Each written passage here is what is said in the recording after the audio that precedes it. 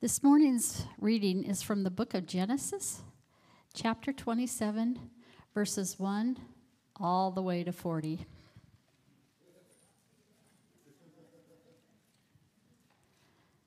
When Isaac was old and his eyes were dim so that he could not see, he called Esau, his older son, and said to him, "My son." And he answered, "Here I am." He said, "Behold, I am old. I do not know the day of my death. Now then, take your weapons, your quiver and your bow, and go out to the field and hunt game for me, and prepare for me delicious food, such as I love, and bring it to me so that I may eat, that my soul may bless you before I die." Now Rebekah was listening when Isaac spoke to his son Esau. So when Esau went to the field to hunt for game and bring it, Rebekah said to her son Jacob, "I heard your father speak to your brother Esau. Bring me game and prepare for me delicious food, that I may eat it and bless you before the Lord before I die. Now therefore, my son, obey my voice as I command you. Go to the flock and bring me 2 good young goats, so that I may prepare from them delicious food for your father, such as he loves. And you shall bring it to your father to eat, so that he may bless you before he dies." But Jacob said to Rebekah his mother, "Behold, my brother Esau is a hairy man, and I am a smooth man. Perhaps my father will feel me, and I shall seem to be mocking him and bring a curse upon myself and not a blessing."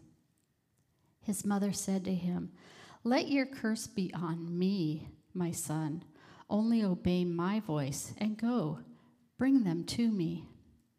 So he went and took them and brought them to his mother. And his mother prepared delicious food, such as his father loved. Then Rebekah took the best garments of Esau, her older son, which were with her in the house, and put them on Jacob, her younger son. And the skins of the young goats she put on his hands and on the smooth part of his neck. And she put the delicious food and the bread which she had prepared into the hands of her son Jacob. So he went in to his father and said, "My father." And he said, "Here I am. Who are you, my son?" Jacob said to his father, "I am Esau, your firstborn. I have done as you told me. Now sit up and eat of my game, that your soul may bless me." But Isaac said to his son, "How is it that you have found it so quickly, my son?" He answered, "Because the Lord your God granted me success."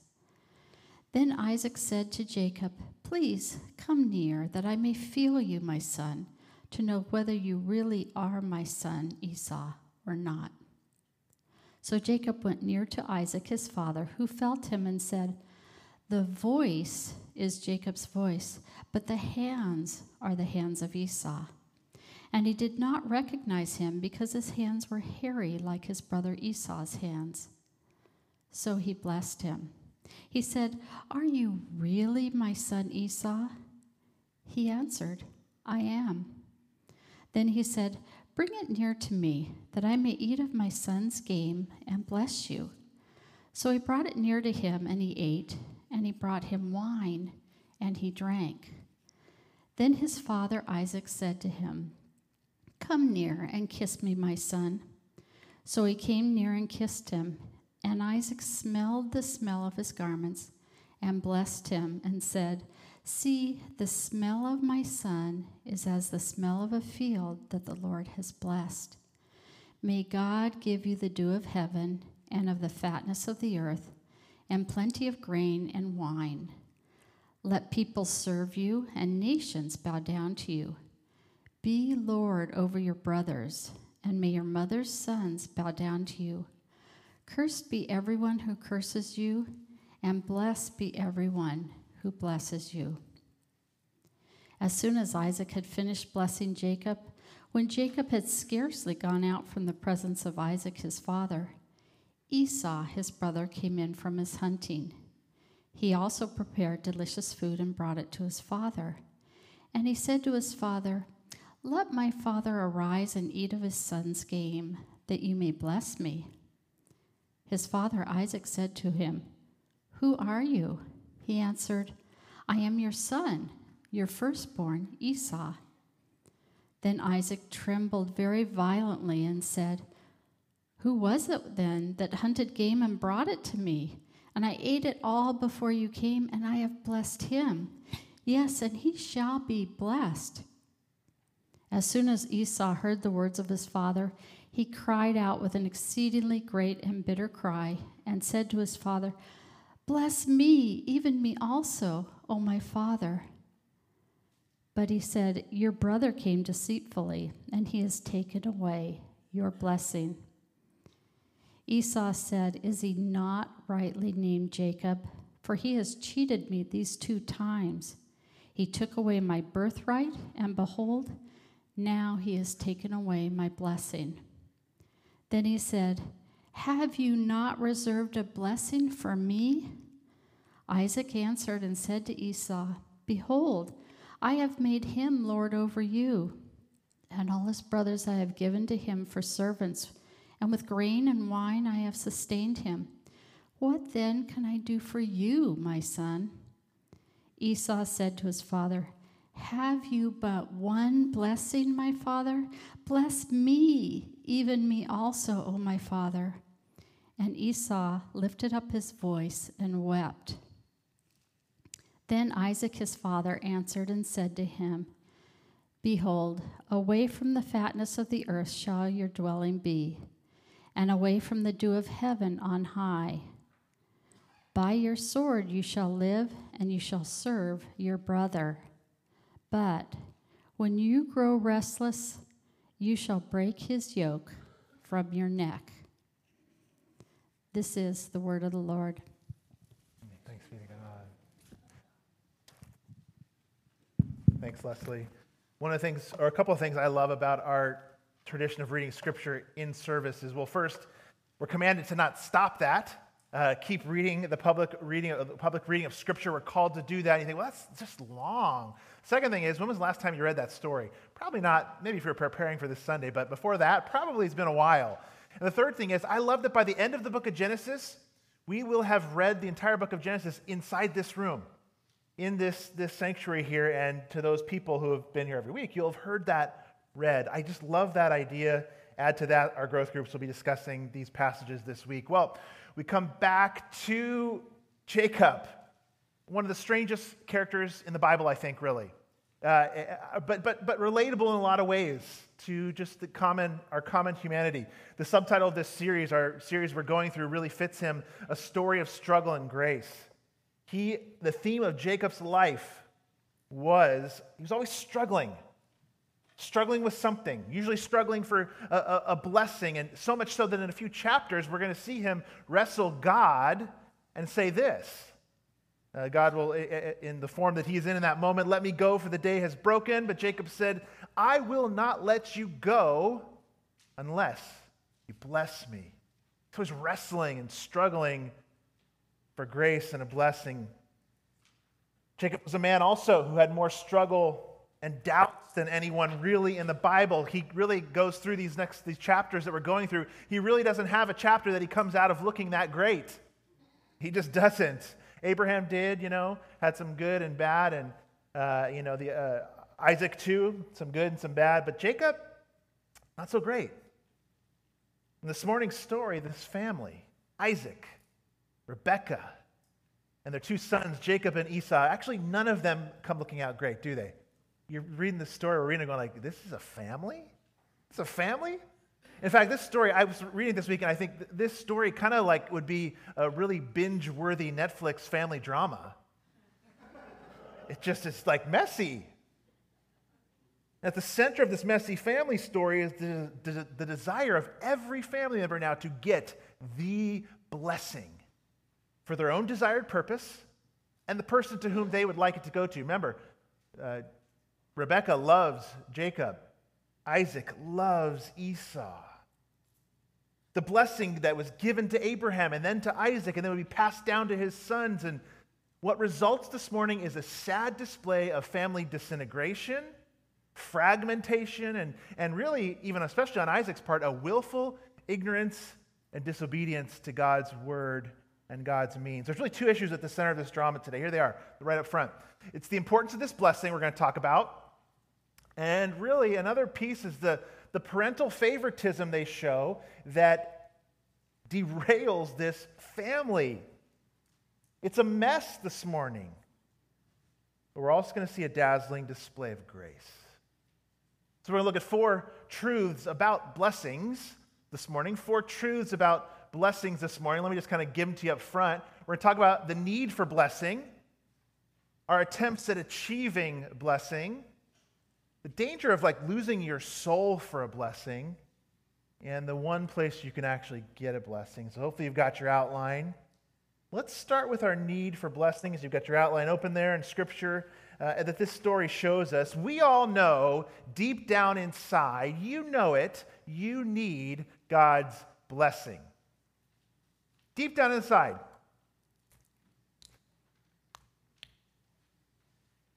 That's one of the most important things about us understanding this story is to talk through and unpack a little bit for a few moments the idea of God's blessing.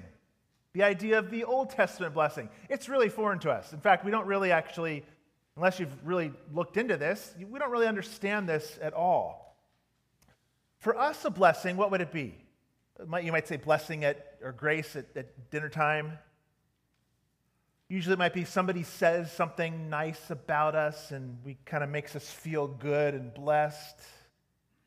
For most of us, we equate blessing with however you would define the successful Christian life of family, friends, faith, church, finances, the good life as we define it. We're blessed. But the New Testament actually doesn't equate blessing with material stuff at all, really. It just doesn't. Now, of course, those are good things from God, but it doesn't equate the idea of blessing with the material as a lot of us would define it. And too, some of the richest people in the world who don't know Jesus still have tons of problems, don't they? Sometimes more. Sometimes much more. As money doesn't buy blessing and happiness. Our understanding of blessing, it's probably kind of shallow compared to what they're thinking here in this story today. Or perfunctory at best, and yet we all know we need it. Deep in your heart, you know you need it. Look at the lengths this family was willing to go for this blessing. Look what they're willing to do. In the Bible, in the ancient Hebrew culture now, thinking back and trying to transport ourselves there, the blessing of the firstborn was really important. It was somewhat like a last will and testament. And doesn't the family inheritance sometimes bring out the worst in families? Some of you have been through that, and you're shocked sometimes how people will act when it comes to the blessing and the inheritance and the finances and who's going to do what with grandma's vase, that can get really messy, can't it? It was kind of like an ordering of the future for this family through words. It was the power of a strong, a loving, and encouraging word spoken over the firstborn by the person who knew that firstborn best. In this case, it was their father Isaac. The transference of this blessing was huge. It meant so much to these ancient families. Now, this wasn't this magical spell. It's not that. We're not getting at some magical incantation by some really ignorant people that thought they could give magic spells. No. But I want you to think for a moment of the power of a parent's words in the life of their child. Think about that for a moment. When you've got a general pattern in the life of a child of words of truth and blessing and hope and life, there's a fruit that comes from that. A lasting impact, isn't there? That those words can bear on the child. On their soul, you might even say. And conversely, if you spend your parenting years or grandparenting years putting down or cursing in a sense your child or grandchild, with negative words, that shapes their life too, doesn't it? There is power in the words we say and speak. I've got a little plaque in my office that says words matter, because they do. They matter. It's powerful. And we all crave this kind of really important blessing. One commentator said, I was reading this week, he changed the nursery rhyme to, sticks and stones may break my bones, but words can break my soul. There is power in words we speak. And our story today just assumes that once the blessing is out there, it's like abiding, it's certain. He said it, it's done. They just sort of assume that. Look at verse 28 and 29.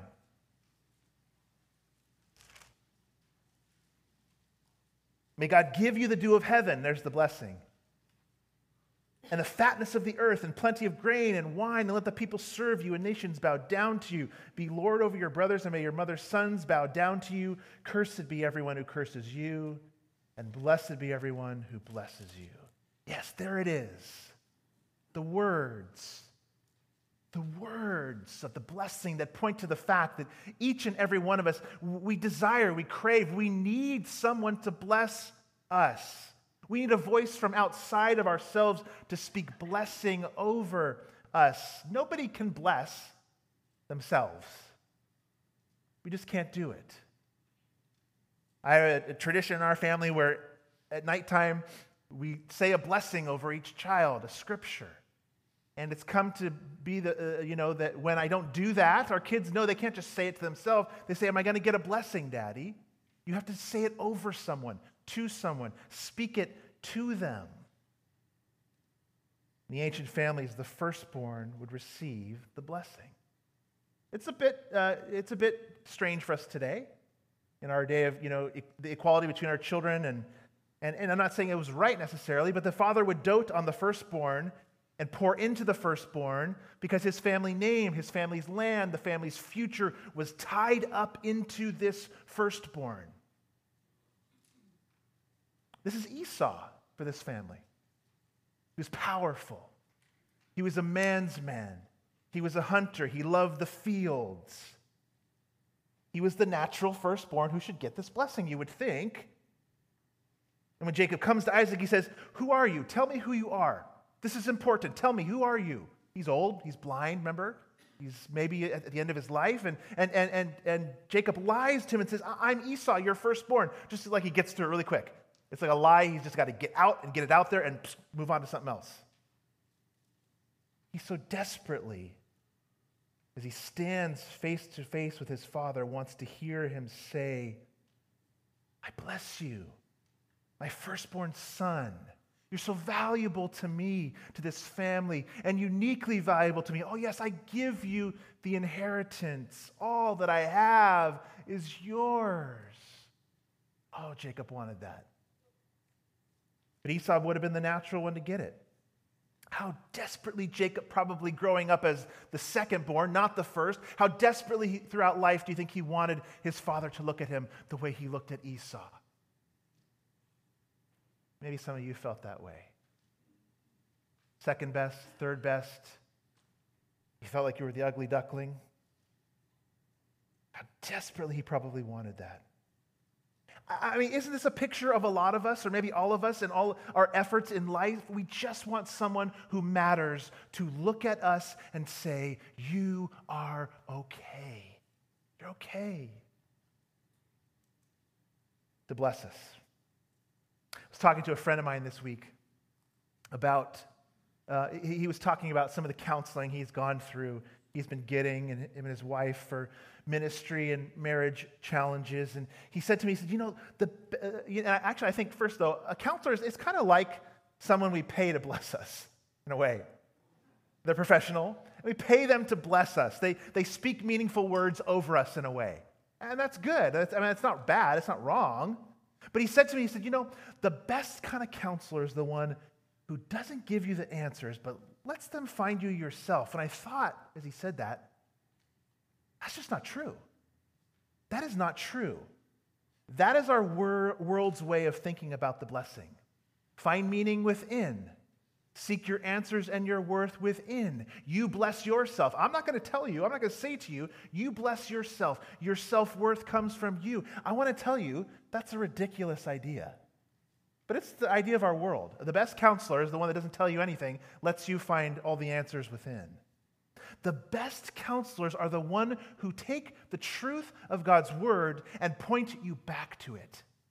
That's the best counselor. Points you back to it, speaks it over your life. We all know the blessing comes from outside ourselves, not from within. You know you have a deep need for this blessing. Look at this story. Look at this story. And look at your life, all the ways and all your efforts in life. Most of them have been about trying to get someone really important to say to you, the dew of heaven and the fatness of earth are yours. It's yours. You want to hear them say, I love you like no one else. You are the one. This story, and Jacob in particular, points us to the fact that you and I have a deep need for someone to bless us, to tell you you're okay. Let's look at our second truth about blessing. Let's look how the seeking of the blessing now, because we know it's really important, and we all want it deep inside our hearts, someone to speak, someone of significance and worth to speak over our lives. Let's look at the second, how it blows up this family. Here's the second truth about blessing. We all have ideas on where we think God's blessing should go and how it can be achieved, how we can achieve it or achieve it for someone else. In the case of this story, look how they all have their own ideas of how they can achieve the blessing and where it should be directed. Now remember, this is really important. Each and every one of them already knows that God has promised the blessing to Jacob the younger. Remember the verse from a couple weeks back? Genesis 25:23, it was an oracle, a prophecy that God spoke to Rebekah about the children. 2 nations are in your womb, the kids, and 2 peoples from within you shall be divided.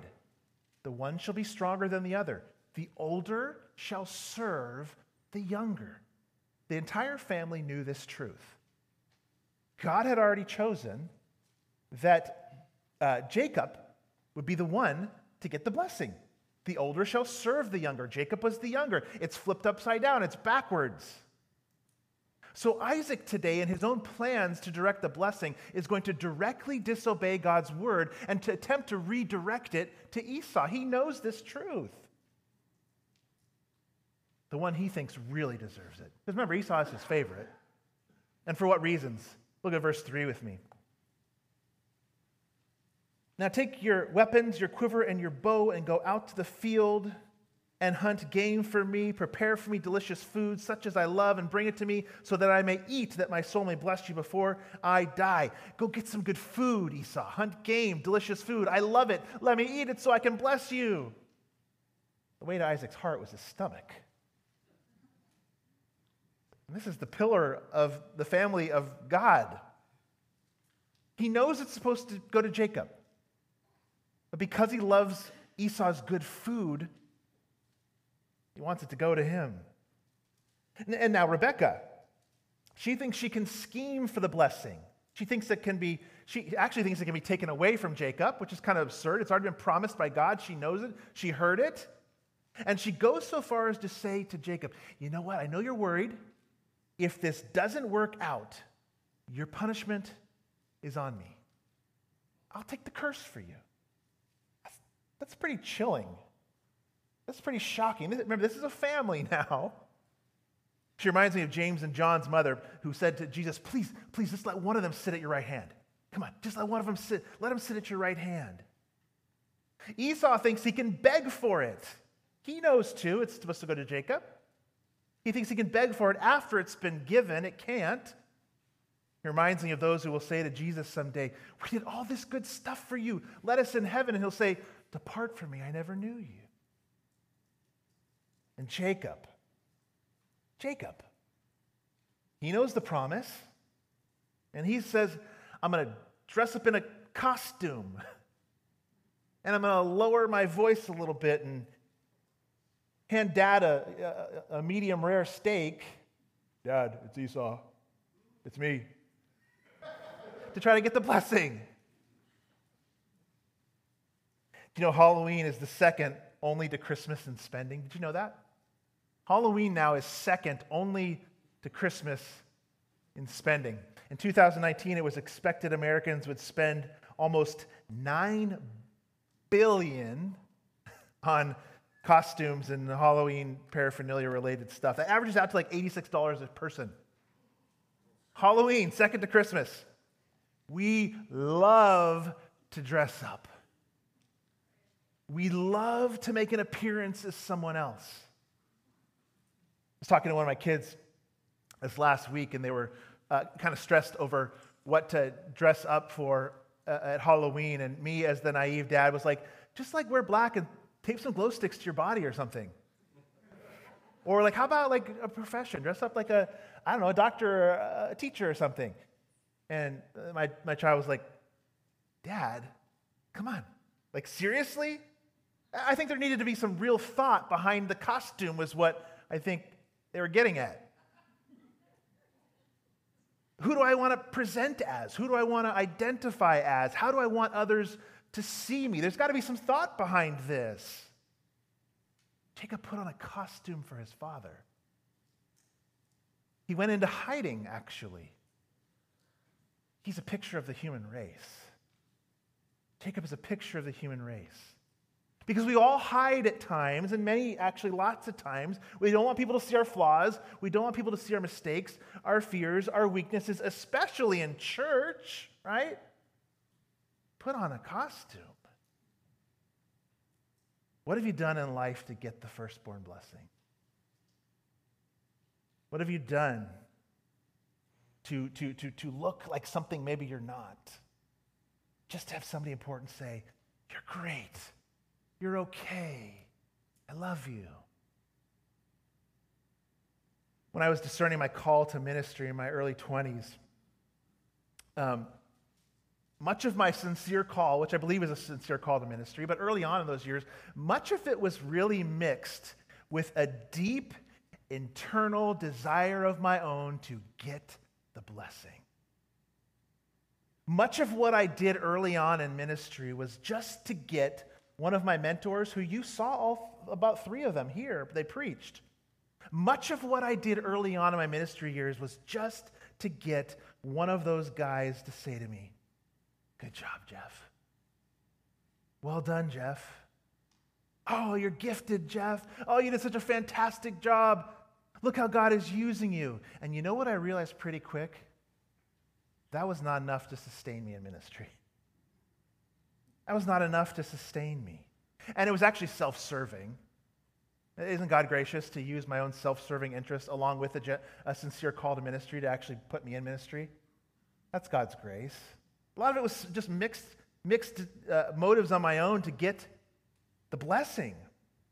Self-serving. I needed God's blessing. I needed to know He wanted me to do this. How much of life is putting forward a false identity for you? A costume, a mask, so that people will bless us, say good things about us. Maybe it's taking a job for a status when you hate the job. Maybe it's marrying someone for just their looks over their character and content of their heart. Maybe for you it's coming to church. Makes me look like an upstanding, obedient person. But if I'll let them in a little bit, but if I take off the entire mask and I let them see how messed up I really am, they'll think I'm wacko. Youth, our young teenagers. Maybe for you it's making fun of somebody in a large crowd so people think you're really funny and witty. The blessing that comes with that. Or maybe for you, it's pretending you always know the answer to seem smart. I know somebody that when you give them a thought, they always go, well, I don't know about that, but let me tell you what I really think. Always needing to be right and heard. Isn't this so much of what you and I do actually to get someone to say, wow, you're just great, you're special? Or many of our conversations lately even have been sort of where we've tested the waters as we step into them to make sure we're okay. Or are these maskers, non-maskers, vaxxers, non-maskers, liberals, conservative, Christians, non-Christians, and then we adjust our behavior and words accordingly. Haven't we all done that? We've all been doing a lot of that lately. Because we just want the blessing of others. We just want them to look at us and go, "You're okay." And we know how to get it. Put on a costume. This family went to amazing extremes to try to direct and manipulate this blessing. It's our second truth. Let's look at the third. There is actually no blessing in gaining the world if you forfeit your soul in the process. That kind of blessing, just the blessing of others or the blessing as they tried to get it, is not worth selling your soul for. When Jesus told the disciples he must suffer and die to receive the blessing, what did Peter do? Peter rebuked him. Peter had ideas of how the blessing of the firstborn might come through might, through strength, through power, through a costume. Let's put on the strongman suit. Peter said that to Jesus when Jesus said, "No, the blessing comes through death. The Son of Man, the Messiah, must suffer and die." Peter rebukes him. He had his own ideas. But Jesus said to him in that same section of Scripture a little later, "What will it profit us if we gain the whole world but lose our soul in the process?" Peter wanted the world. Let's take it back. Let's get it. But the blessing was going about the wrong way to get it. What will it profit us, Jesus said, if we gain the whole world, Peter, but lose our soul? Do we really want to give up the soul of the thing for the temporary earthly gain, Peter? To gut it from the middle because we're going to go about the quick way, the fast way, the expedient way? Look at this family. Poor Isaac. Poor Isaac. He knows the promise, and yet he disobeys God to gain the world for his son Esau. He loses his soul in the process to gain the world for his son Esau, where he thought the blessing should go. Poor Esau, think about him. He becomes so upset that later on in the story, he says, "I'm going to kill my brother." We've heard that before in the book of Genesis, haven't we? A reoccurring theme throughout the book of Genesis, fratricide. I'm going to kill my brother. Think of Rebekah. She's willing to take the curse on herself or her son. Don't be afraid, Jacob. I will take the blame if you get caught. You know what ends up happening? She actually ends up never seeing Jacob, her beloved son, again. He flees for his life, as we'll see in the coming weeks, and she dies before he returns. How tragic. Gaining the world and giving up your soul in the process. Both Rebekah and Jacob, now, they actually didn't gain anything through this process of deceiving their brother and their father. He'd already been promised the blessing. He actually gained nothing he hadn't already been promised and given by God. It's such a sad picture. Here comes Jacob. He had always wanted the love of his father as the firstborn when he was the secondborn. And here he is before him, and he's staring at his father, and he just wants the blessing from his father. And in verse 26, Isaac says, "Come here so I can kiss you." And verse 27 lets us know, you know what? That was just about a final test, so we could smell him. It had nothing to do with the kiss. And Jacob finally got the look from his father, from his face that he always wanted. And do you think it blessed him? No. He's lying. He's a fraud in that moment. It wasn't him. He was in a costume. It hurts him, actually. He lied to his father multiple times there. He blasphemes God there. Did you catch that?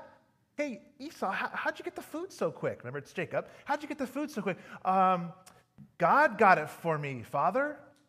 He blasphemes God in the process, gaining the world and forfeiting your soul.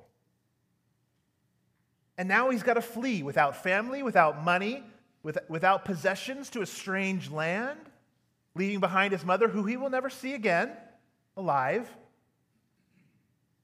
When you think you have to dress up to get the blessing, you're never really blessed.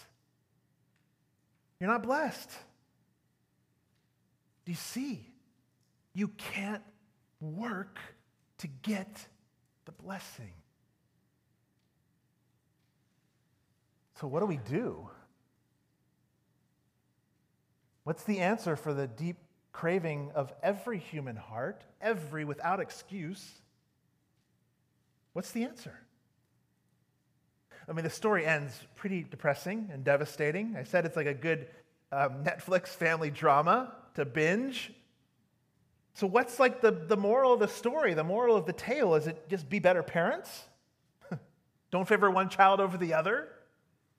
Make sure you highlight all of their gifts and give them great self-esteem, and that's the way to go about it. Well, we know that's not the answer, because so many parents with great children still grow up and are neurotically putting on costume after costume to just get somebody to finally say they matter and notice them and they're okay. So that can't be the moral of this story, although it's good not to favor one child over the other. They'll do better in life probably that way. But what about you today if you're feeling like, well, my kids are already gone, and you feel like you've already screwed them up? What about you? What's the hope for you in this story? There's no hope for you in this story if that's how you feel. If that's the moral of the story, be a better parent to your kids. Be like, or don't be like Isaac and Rebekah. There's no hope for any of us in this story if that's the moral of the story. Be like the heroes, because they're not very heroic, are they? Derek Kidner and other commentators have caught it for us. So Esau comes in after the ruse. He comes to his dad. The true firstborn is revealed, and Isaac becomes like apoplectic, just like frenzied, almost like he's having a seizure there in that moment, just shaking in anger as he figures out what happens. Verse 33 with me.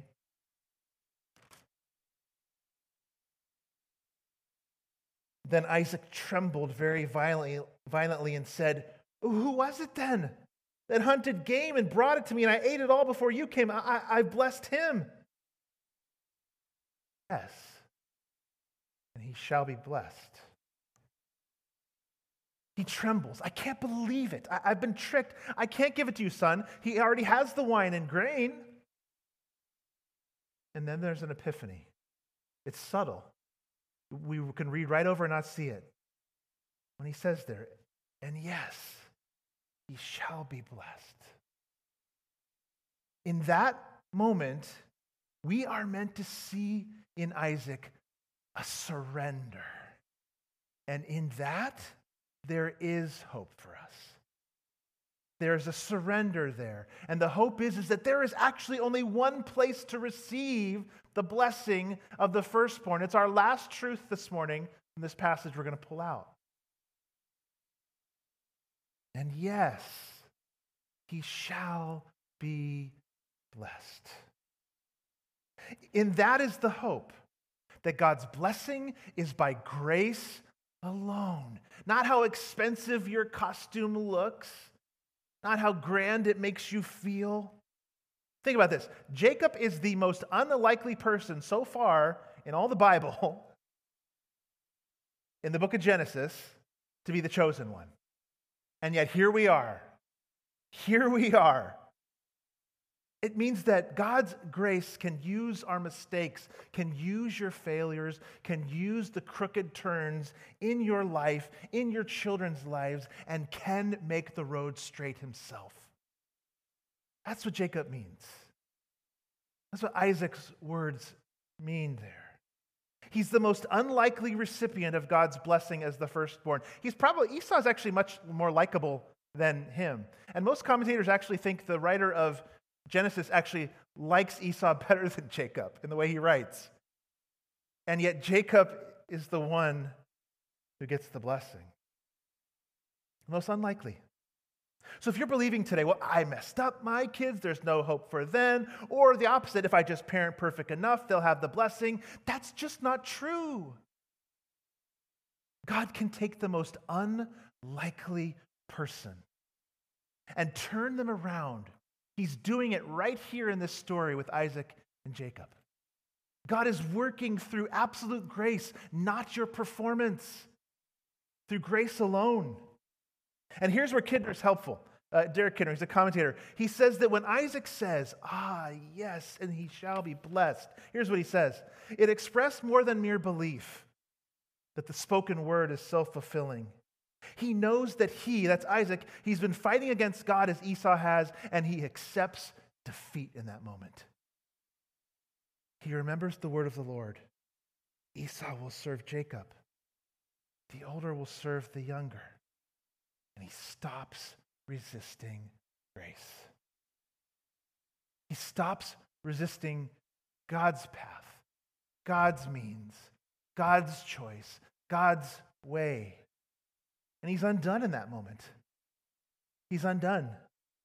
He stops thinking he can earn and direct the blessing. Don't you want that? Christians, don't you want that? Or how about those of you that today you're thinking, I'm not sure about this. Yeah, I get it, Pastor. You're saying yeah, I want that. I have that feeling. I want somebody to tell me I matter in life. I want somebody really important to tell me I matter in life. A lot of what I do is to get that. To know that you have the approval of the most important person in the world. Don't you want that? Doesn't your heart just crave that? There's only one place that will satisfy that crave. One place to receive the blessing of the firstborn. There's only one place to get that kind of blessing, that kind of assurance that you are okay, that you're okay, that things are going to work out actually ultimately in the end, that you don't need the approval of the world around you. And in fact, you're so blessed actually that now you have the freedom to be a blessing, blessed to be a blessing to those around you as Abraham was. So secure in it, because you don't have to strive. You could give it all away if it's by grace and still have the blessing. You could give everything down to the last penny away and still have the blessing. You could look like the biggest failure ever to your peers and those around you or even those in this church and still have the blessing if it's by grace. You know those deepest heart longings? You know what they really are? They're really just longings to get back to the garden. What was that song? It was Crosby, Stills, Nash, trying to get back to the garden. Where do we look on the Father? Where we looked on him face to face. And where we knew in that moment he was pleased with us. And we did know in that place, in that garden, how much we mattered to him. And you can know that again. You can know that today, right now. See, the blessing does come to Jacob. He does get it. He does get the blessing. You know who he becomes? He becomes this man named Israel. His name is kind of changed by God when he wrestles with him. We'll get to that. He becomes Israel and has 12 sons. And from one of these sons, you know who it is? Comes the Messiah, Judah. From his son Judah comes the firstborn blessing and the Messiah, Jesus, the Savior. And this one, Jesus, he came. He was the blessing. He didn't have to buy some costume to put on. He didn't need to do that to be okay. He was okay as he is, as he was when he came. No front, no mask did he need to put on. He had to put on human flesh. He had to put on human flesh. And in fact, actually, without that costume of human flesh, he looked better, actually, before he put that on. He had to humble himself, it means. He had to humble himself and put our flesh to be made in our sinful likeness so that he would take the curse on the cross. Rebecca, you can't take the curse for Jacob. You can't take the curse for Jacob. Only the true and better Rebecca could do it. Christ. As he put on flesh, just like you can't earn the firstborn blessing.